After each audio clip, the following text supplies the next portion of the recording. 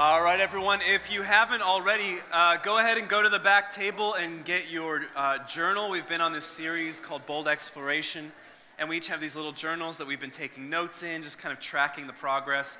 There are also in one of the baskets unmarked journals. If you don't have one yet, feel free to go back there, get one, get a pen. Another brief little announcement before we jump into this. Our Peru team just got back on Tuesday. So that's pretty amazing. Steph was on the trip. Is there anybody else here that was on that team? There were several of them that were here this morning. Oh, Jason, you're right there. Good to see you. Later on in this month, they're going to be sharing a lot more about what the Lord did down there. But it's, to me, as we were reflecting this week, and I got to talk very briefly with Logan and Bethany, who led that team, it's such a beautiful example of the thing that we're talking about, this idea of bold exploration, that when we know who we're called to be, when we know what it is that God has done on our behalf, how He's transforming us, it gives us this permission to boldly explore the world that God has given us, and to really put ourselves out there. How many of you, from day to day, aren't exactly the most confident in your identity in Christ? Does anybody care to admit to that? I'll go first. Okay, great. It means nothing for us to declare our identity in Christ and keep it within these walls. It doesn't mean a thing. I mean, we can, one of my favorite writers, David Foster Wallace, used this phrase, the banal platitudes. These little phrases that we just offer to one another to make ourselves feel better, to make other people feel better. But if it doesn't mean anything once we go past the walls, what's the point? And I think this team going down to Peru, putting themselves in unknown situations, being open and available to see what the Lord might want to say, what He might want to do, that's when our identities in Christ actually matter. That's when these things really mean something. And I just want to commend you guys for being willing to say yes to wherever the Lord might take you. And so we're in this bigger journey, in this series of bold exploration, of really asking that question. Okay, we have this identity in Christ. We are the image of God. We carry the reflection of who He is into the world with us.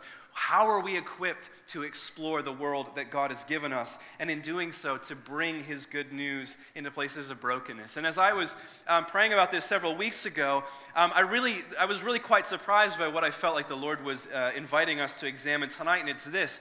It's holiness that gives us confidence for bold exploration. Holiness gives us confidence for bold exploration. Now, we all have varying degrees of awareness of, first of all, what holiness means, but for many of us, holiness is perhaps taken on a negative connotation because we grew up in church environments, or perhaps we were outside the church at one point looking in, and holiness was perceived as some sort of behavior modification. That it was about a list of rules and do's and don'ts, and you're not allowed to do this thing, you're not allowed to do that thing, and girls, they have to get down on their knees and make sure that their skirts are like a certain, and that's what holiness is. And we say, I don't want anything about that, and we kind of run to the other side of this false paradigm we have between holiness and freedom. And what I want us to really do tonight is to rescue the idea of holiness, to really see it for what God really determines that it is. And in doing so, that we recognize it's our holiness that's this beautiful gift that God has given us that enables us to boldly explore. And so let's pray, and we're going to jump right into this. Heavenly Father, as the song that we just sang says, you're here with us, and you're for us, you're not against us. And Lord, if there's anything within ourselves that still finds that too good to be true, if we have images of you that don't line up with the image that we see in Jesus Christ, we offer those things to you because they're holding us back from embracing you as you truly are. Yeah, Lord, we thank you that we're able to come into this place with everything we know about you and everything we have yet to know. And you still choose to meet us in that. That you want to give us an encounter that leads to transformation. So, Lord, we dedicate every part of this evening to you. May the words of my lips and the meditation of all of our hearts be ever pleasing in your sight, O Lord, our rock and our Redeemer. Amen.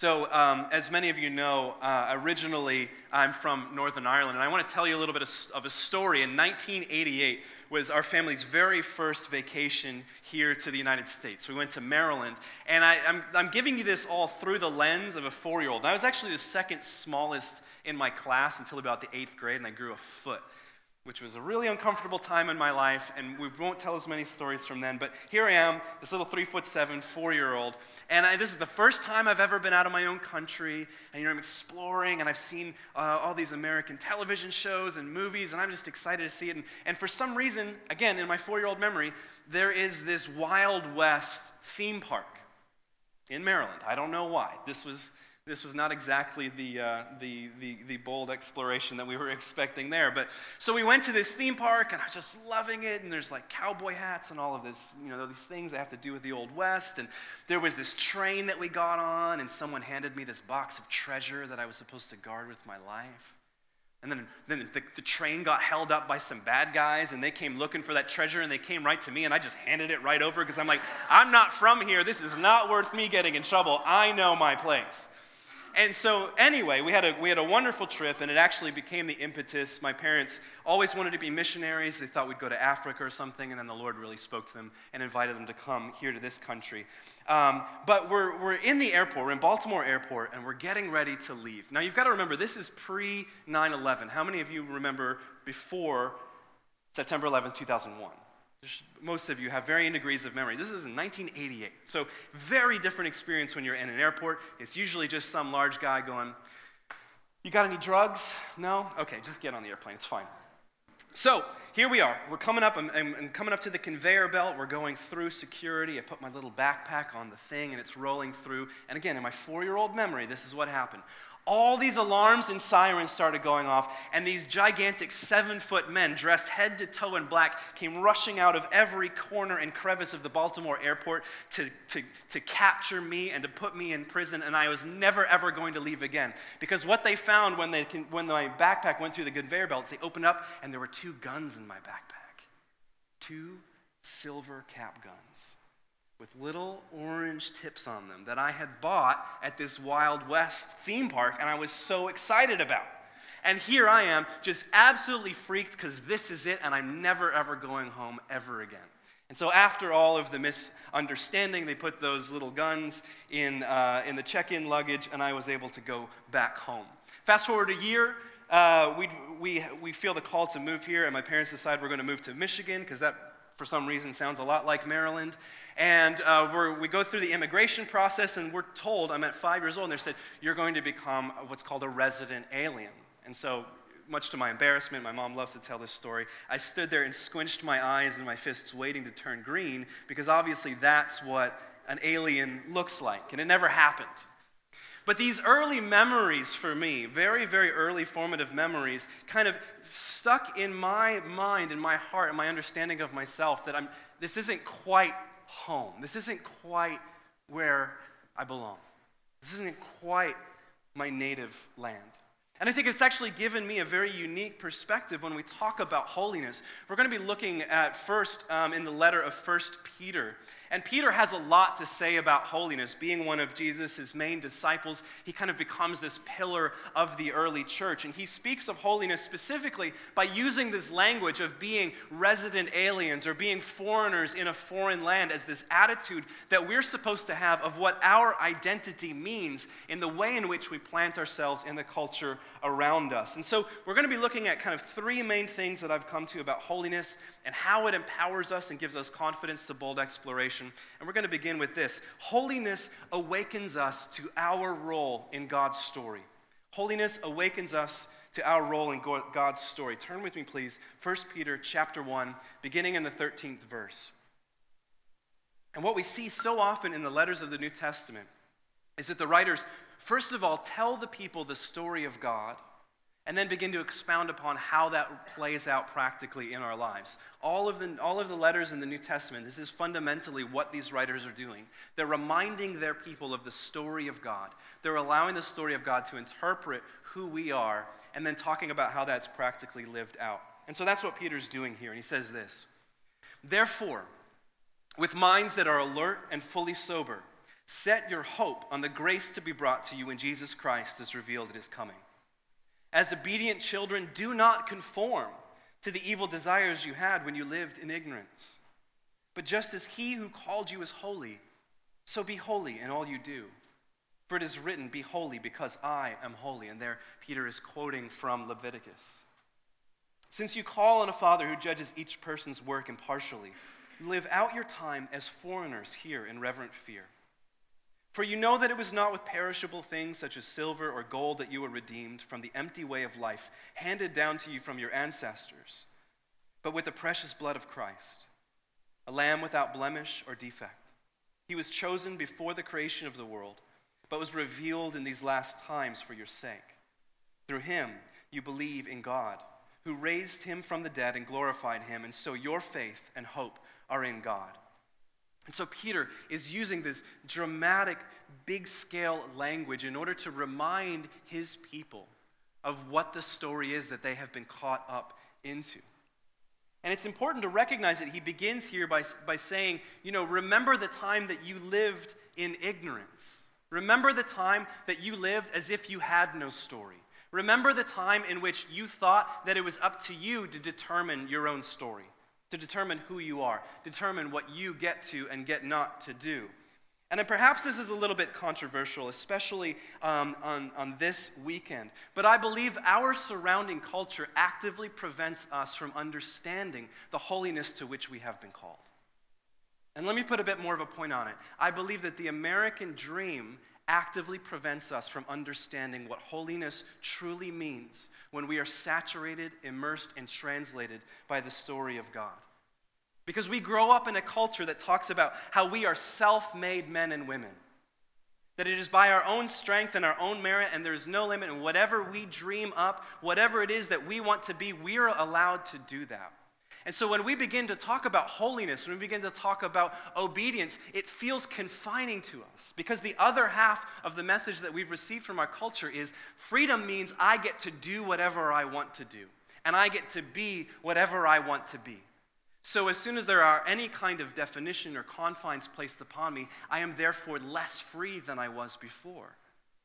And this is why so many of us have this uncomfortable relationship with the word holiness, because it feels to us like it's confining us, like it's making us smaller, like it's heaping all of these burdens on our backs that were never intended to be there. But that's a false understanding of what freedom really means when we judge freedom according to our rights to determine who we think that we are, and that we get to import a story. We get to create our own story.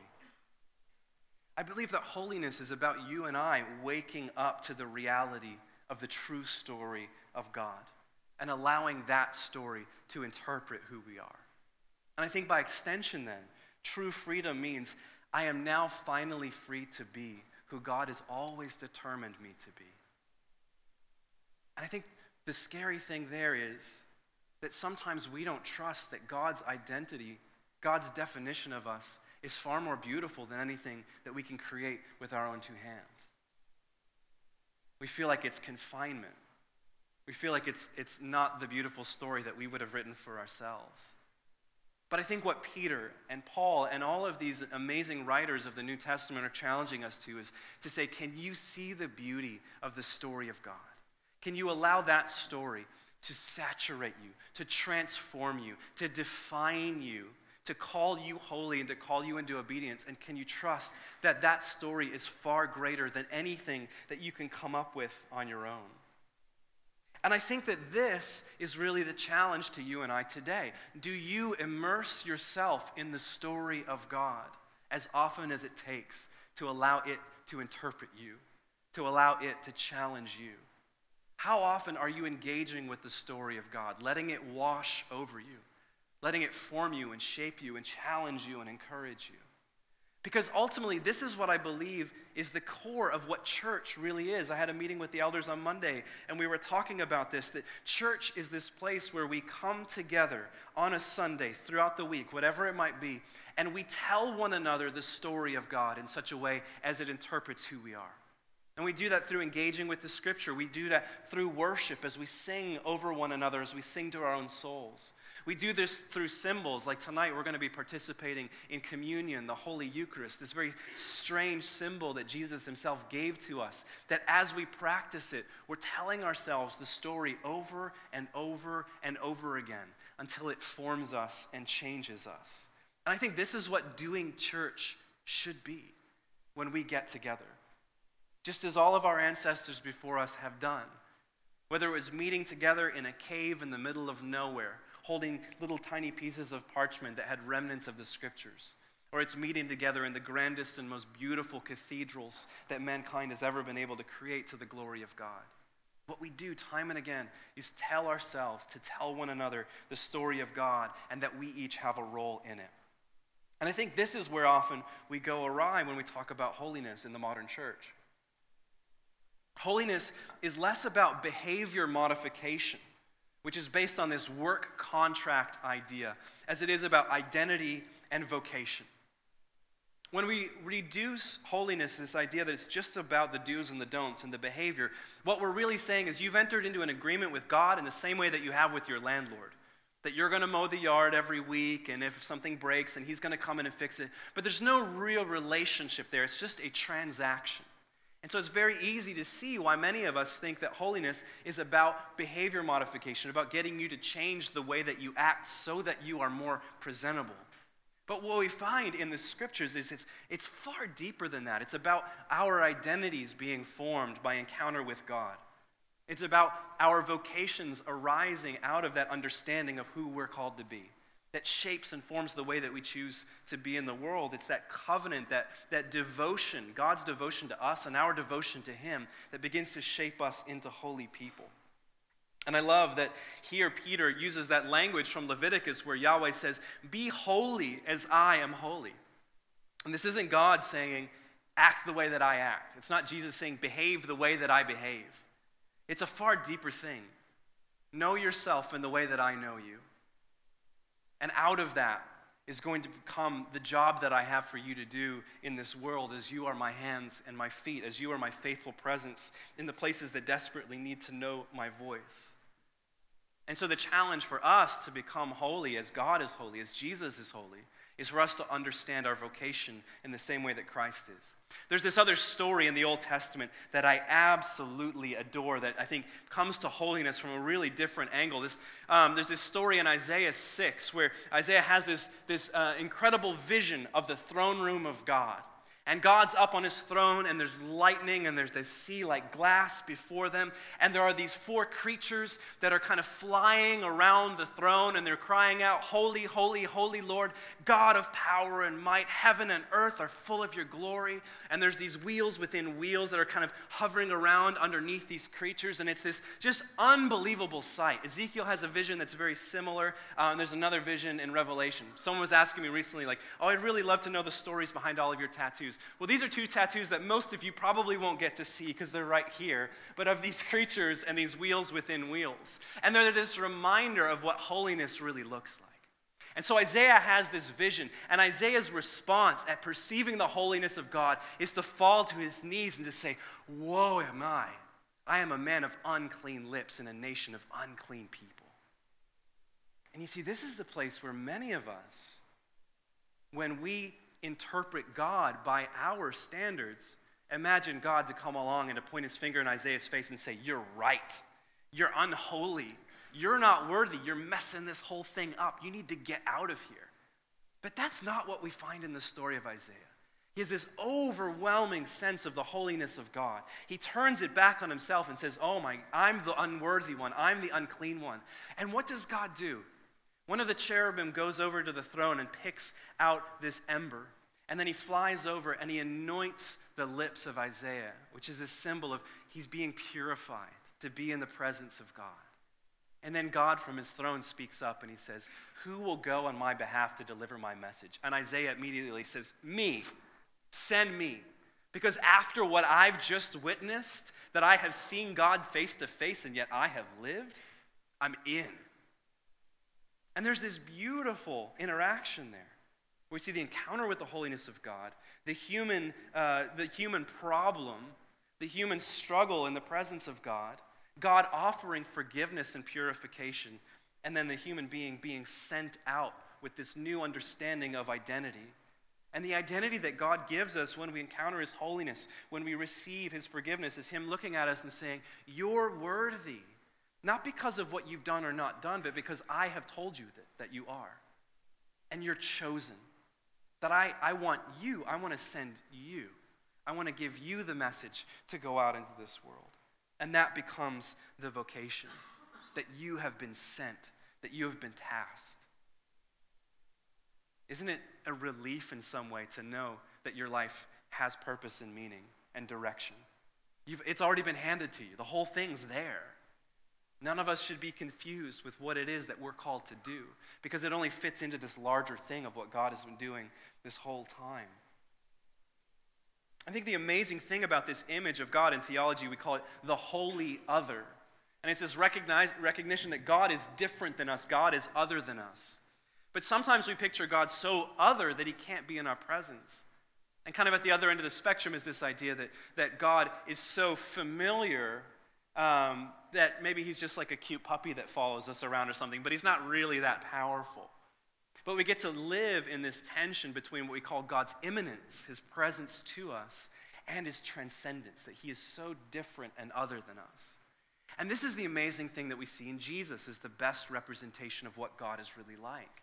And that Jesus was fully immanent, he was present to us, but he was also fully holy. He was other, he was transcendent. But it's his choice to be with us that determines our worthiness. You see, even here, Peter talks about, remembering, where is it? Okay, he says, remember that you were redeemed from the empty way of life handed down to you from your ancestors. And I've talked about this many times before. We were delivered from the traditions of our ancestors where gods were just like us times 1,000. You and I, we have a bad day. When a god has a bad day, he blows up the side of a mountain and, all this lava spews out and destroys an entire city. Or, you and I, we might struggle with lust, but a god, he sees a woman that he wants and he takes her, and it's just like there's just death and destruction everywhere. The gods are like us, they're just times 1,000. They just have way more powers, but essentially they have the same struggles that you and I do. But Yahweh, Jesus, Holy Spirit, as the holy other, the transcendent God who chooses to be immanent to us, gives us this whole different understanding, because I believe it's God's holiness, his separateness from all of the mess, that actually gives him the authority to determine who you are, to determine what you're called to do. He has the best vantage point to be able to do that. And the invitation is for all of us to trust him in that. So my second point about holiness gives us confidence to explore our God-given identity. Holiness gives us confidence. So another airport story. In November of 2012, I took a mission team to Poland. And we were working with kind of the local hardcore community in a couple cities there, and we put on this conference, and it was really great. And we're coming back to the United States, and we actually fly through Detroit this time. And so what happens is with every time I leave the country, is I'm there with my group or my friends or my family, whoever it is, and everybody gets to go into the citizens row, and I get herded with the other cattle that don't actually belong into this other line. And now this is a post 9/11 story. So all the TSA has been established. Immigration is a very different story. And so I'm in Detroit. I walk up to the booth. I hand over my passport and my green card. And this just big-looking dude in all black, and he's probably got a gun somewhere on him. He leans over, and he says, "Who sponsored you into this country?" I said, "I was 5. And he looked at me again. He said, "Who sponsored you into this country?" I said, My parents?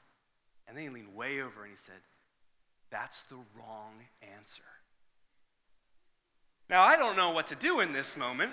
I have become quite comfortable in living here, and I like it. And apparently, I'm not going to get past Detroit, which, if you know anything about the United States, is not the most choice of places to be stuck. I lived outside of Detroit for several years. Michigan is amazing. So I just racked my brain for a moment. Okay, who sponsored me into this country when I was 5 years old that was not my parents? And I said, the Episcopal Diocese of Michigan, which are the people that hired my dad. And he said, "That's the right answer."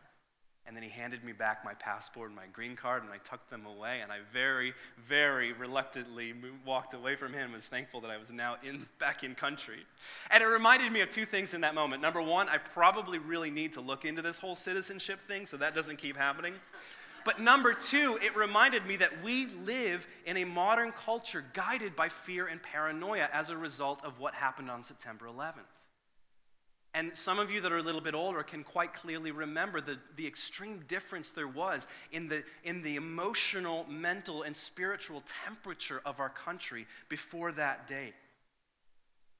And that we're so guided by fear and paranoia, always looking because there's a devil in every bush. There might be someone out to get us at every moment. And it reminded me in that moment too, that if I am truly holy, I am not called to live in that same sense of fear and paranoia that has so much become the status quo in our country. And so one of the things that we even wanted to do tonight as a symbol, you've got your journal there. I hope you're taking some notes. But we actually designed this little passport stamp that we want to offer you that's this recognition that you've been declared holy, and that gives you permission to go wherever in the world that you desire to go. So I'm going to invite Valley to walk around and to stamp those for you as we continue on. But it's this recognition that we have been declared holy, that we don't have to conform to the status quo around us. And I think this is what's so fascinating about the way that Peter and others in the New Testament talk about this, that our holy lives are a response to the proclamation of holiness over us. Holy lives are this proclamation of holiness. That holiness is this declaration. You are holy. You have been chosen into Christ. You have been purified by God. But it comes with this challenge to live into that holy lives. We see this in the language of Peter himself, where he's telling his people, you are holy. Now begin to live holy lives. Begin to live lives that reflect that declaration that God has over your own life. And you see, holiness does not mean permissiveness. Again, that we can fall into that lie of, I can do whatever I want. It's okay, I've been declared holy in God's sight. But it also doesn't mean that holiness is something that we have to muster up within ourselves. Again, when we live out of that works contract, we think as soon as I've messed up, now I'm unholy. I've missed the mark. I have to start all over again, and I have to kind of re-earn my holiness by performing and doing it right and making sure that I've got the list of do's and don'ts down. But that's not what this is when we're talking about covenant with God. It's that we have been declared holy. And the challenge for us as followers of Christ, as his disciples, is to learn to allow that to determine how we act, how we choose to live as we seek to live holy lives. One of my absolute favorite books of all time, top 10 books, is called Resident Aliens by Stanley Hauerwas. And he says this in the book: we want to claim the church's oddness as essential to its faithfulness. And I absolutely love this phrasing. That Hauerwas uses the language of oddness to speak about what it means for us to be holy and how essential that holiness is to our faithfulness. For the past several years, one of the things that we've been struggling in with an evangelical and post-evangelical church and seeing the state of the church in America today is the failure of the seeker-friendly movement. And this was essentially us saying, we need to find new ways of saying old things, and we need to find new ways of doing old things in order to make the message more palatable for the people in the culture around us. We need to make everything more approachable. And in some regards, there's a really good aspect there. There's something really beautiful. But what often happens in that is, as we're trying to say new things, or old things in new ways, we start to say new things in new ways. And then the church is so watered down that it just becomes one more self-help option on the smorgasbord of self-help options. And then people begin to walk away because it doesn't really seem like it's working. And the problem with the seeker-friendly church attitude is that as a church, we're seeking to conform to the culture around us. I was on tour with a friend of mine years ago, and he was on stage, and he just got to this moment, we're at this festival, and he says, you know what, guys? Jesus is not cool. And it just got quiet. And he goes, and Jesus is definitely not relevant. And everybody looks down at the magazine that they're holding in their hands at the moment. He goes, he's better than that. And that's where we've fallen short, because we take who Jesus is, we take what the church is, and then we look at culture around us and we say, how do we make this thing fit into that thing? How do we let them determine who we're supposed to be? And we give over ground that has been made ours for a long, long time. But you see, when you and I, as the church, as the people of God, embrace our oddness, we embrace our strangeness, we embrace our holiness, when we choose to live out of the story to which we have been saved, regardless of what the culture around us decides is popular or not, that's when we begin to find that we're living into our divine vocation. Jesus puts it so beautifully in John 17 as he's praying for us, and this is him speaking to the Father. I'm coming to you now, but I say these things while I'm still in the world, so that they may have the full measure of my joy within them. I've given them your word, and the world has hated them, for they are not of the world any more than I am of the world. My prayer is not that you take them out of the world, but you protect them from the evil one. I think a lot of times we fall into that temptation, don't we? We perceive holiness as we have to be separated from the world. We need to hide ourselves in our little Christian bunkers and just kind of let the world pass us by. And hopefully maybe God will intervene at some point and just flat out rescue us and take us away from this place. But that's not what Jesus prays. He says that you not take them out of the world, but that you will protect them from the evil one. They're not of this world, even as I'm not of it. Sanctify them by the truth. Your word is truth. As you sent me into the world, I have sent them into the world. For them I sanctify myself, that they too may be truly sanctified. And even here, Jesus reflects that same thing that Peter says, that Paul says, you have been declared holy, now seek to live holy lives. And that's what the process of sanctification is God, the Spirit, working in us to transform us so that the outside actions begin to reflect the inside reality. And Jesus gives us this perfect tension between this desire to escape from the messiness of the world and also just seeking to conform to the world. When he says, I want you to be in the world, but not of the world. Because holy people, we've changed our citizenship, yet we're still here. We've changed our center of gravity. We've changed our language. We've changed our customs to recognize that we are now in a new country, in a new world that sits over top of this current one, that it's so woven together that our task as the church is to make them completely reconcilable. And so I think the really interesting question for all of us is, what is the outworking of the declaration that you are holy in your life right now? What does that look like practically? What does that mean in your relationships to choose to be holy as God is holy? What does that mean in the kind of career that you will say yes to and the kind of career that you will say no to because you have been declared holy? What does that mean when it comes to joy, when it comes to play, when it comes to celebration? Have those things been immersed in the story of God? Have they been sanctified so that it becomes the natural outworking of the fact that we are declared holy?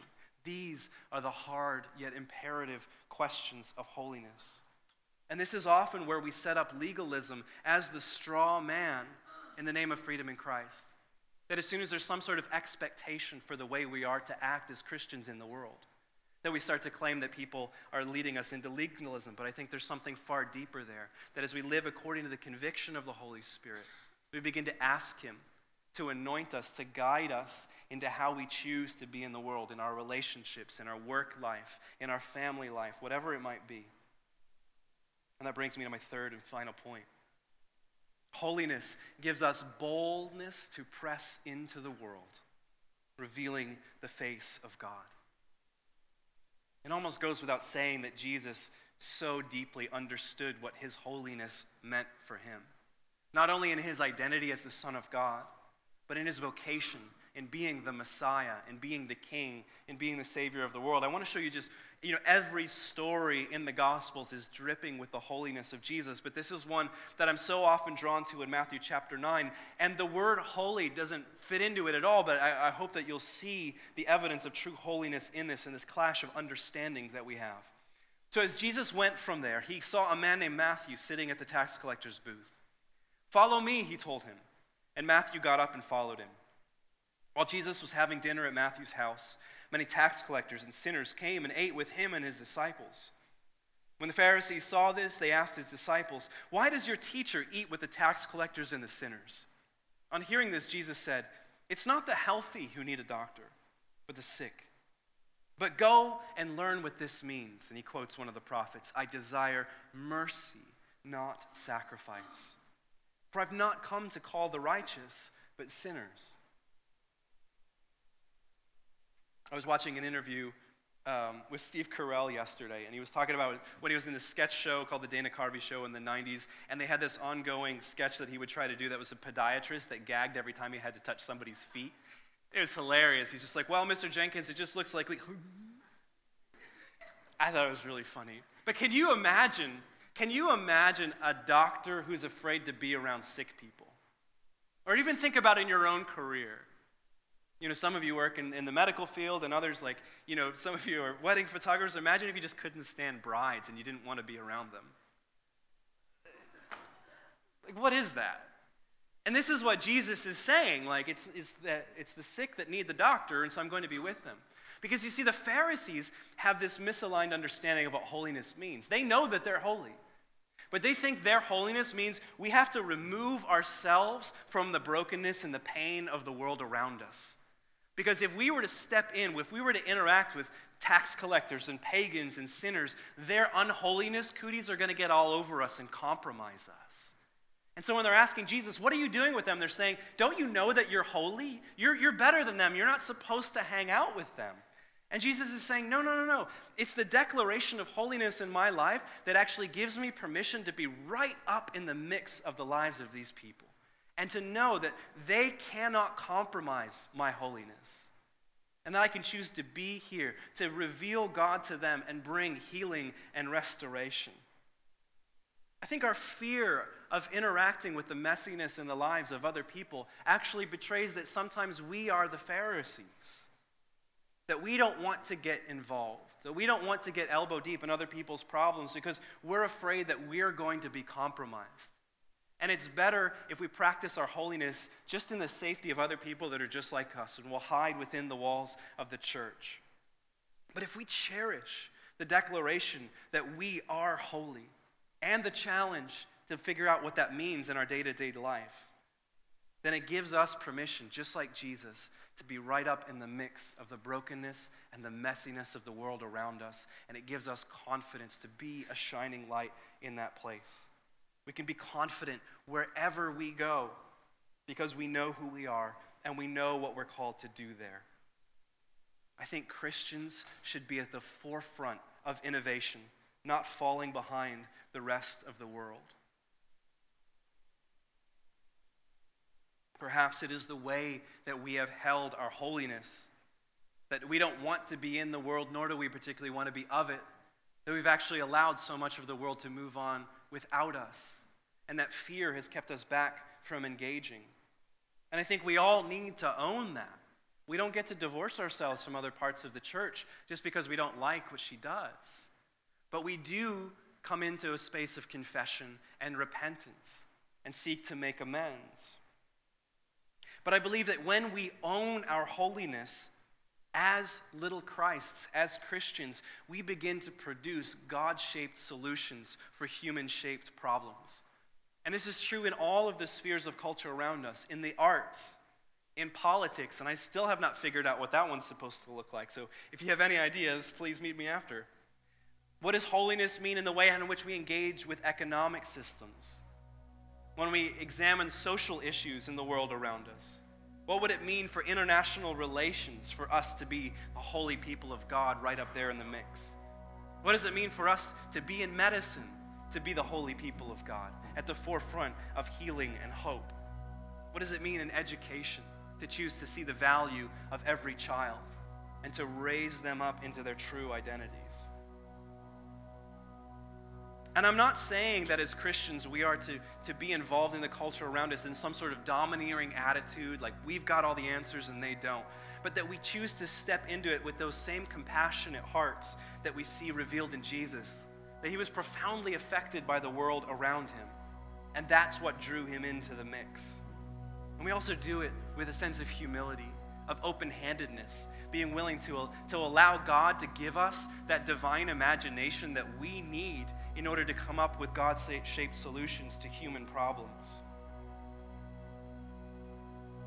I heard an interview this week with a woman who's a climatologist, and she was talking about her work around climate change and how much work that she's put into that. She goes around teaching and educating specifically within Christian circles, because I think it's one place that we have really fallen short of our vocation of what God has called us to do.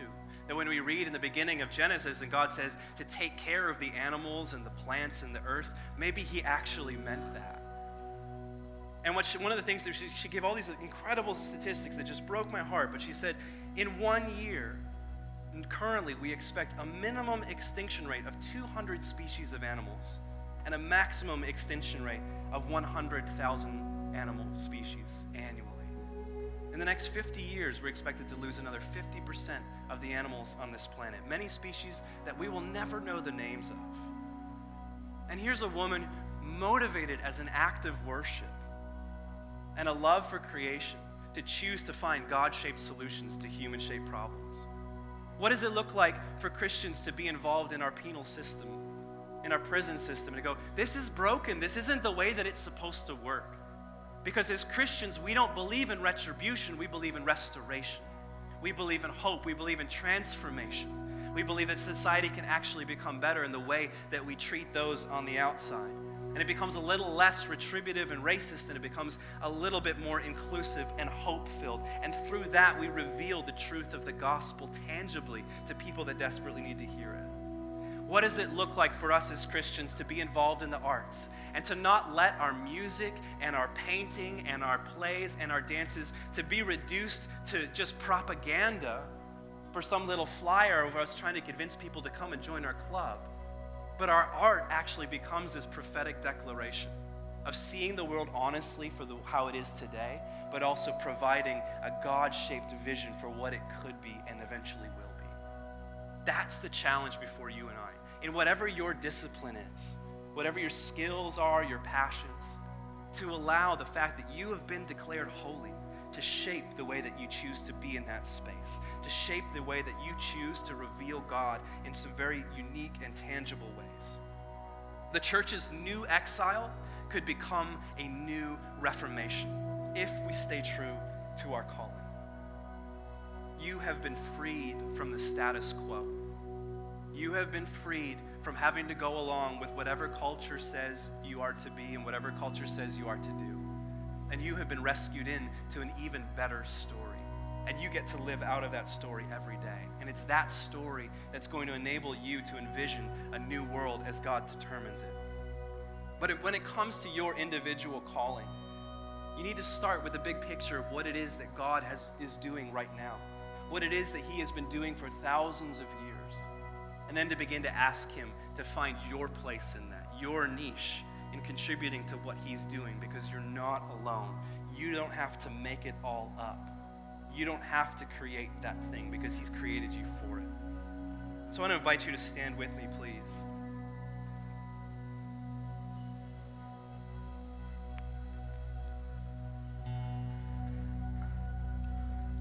As I said, I think church is the place where we all come back together. We worship God. We're formed by truth, and we're commissioned to go back out.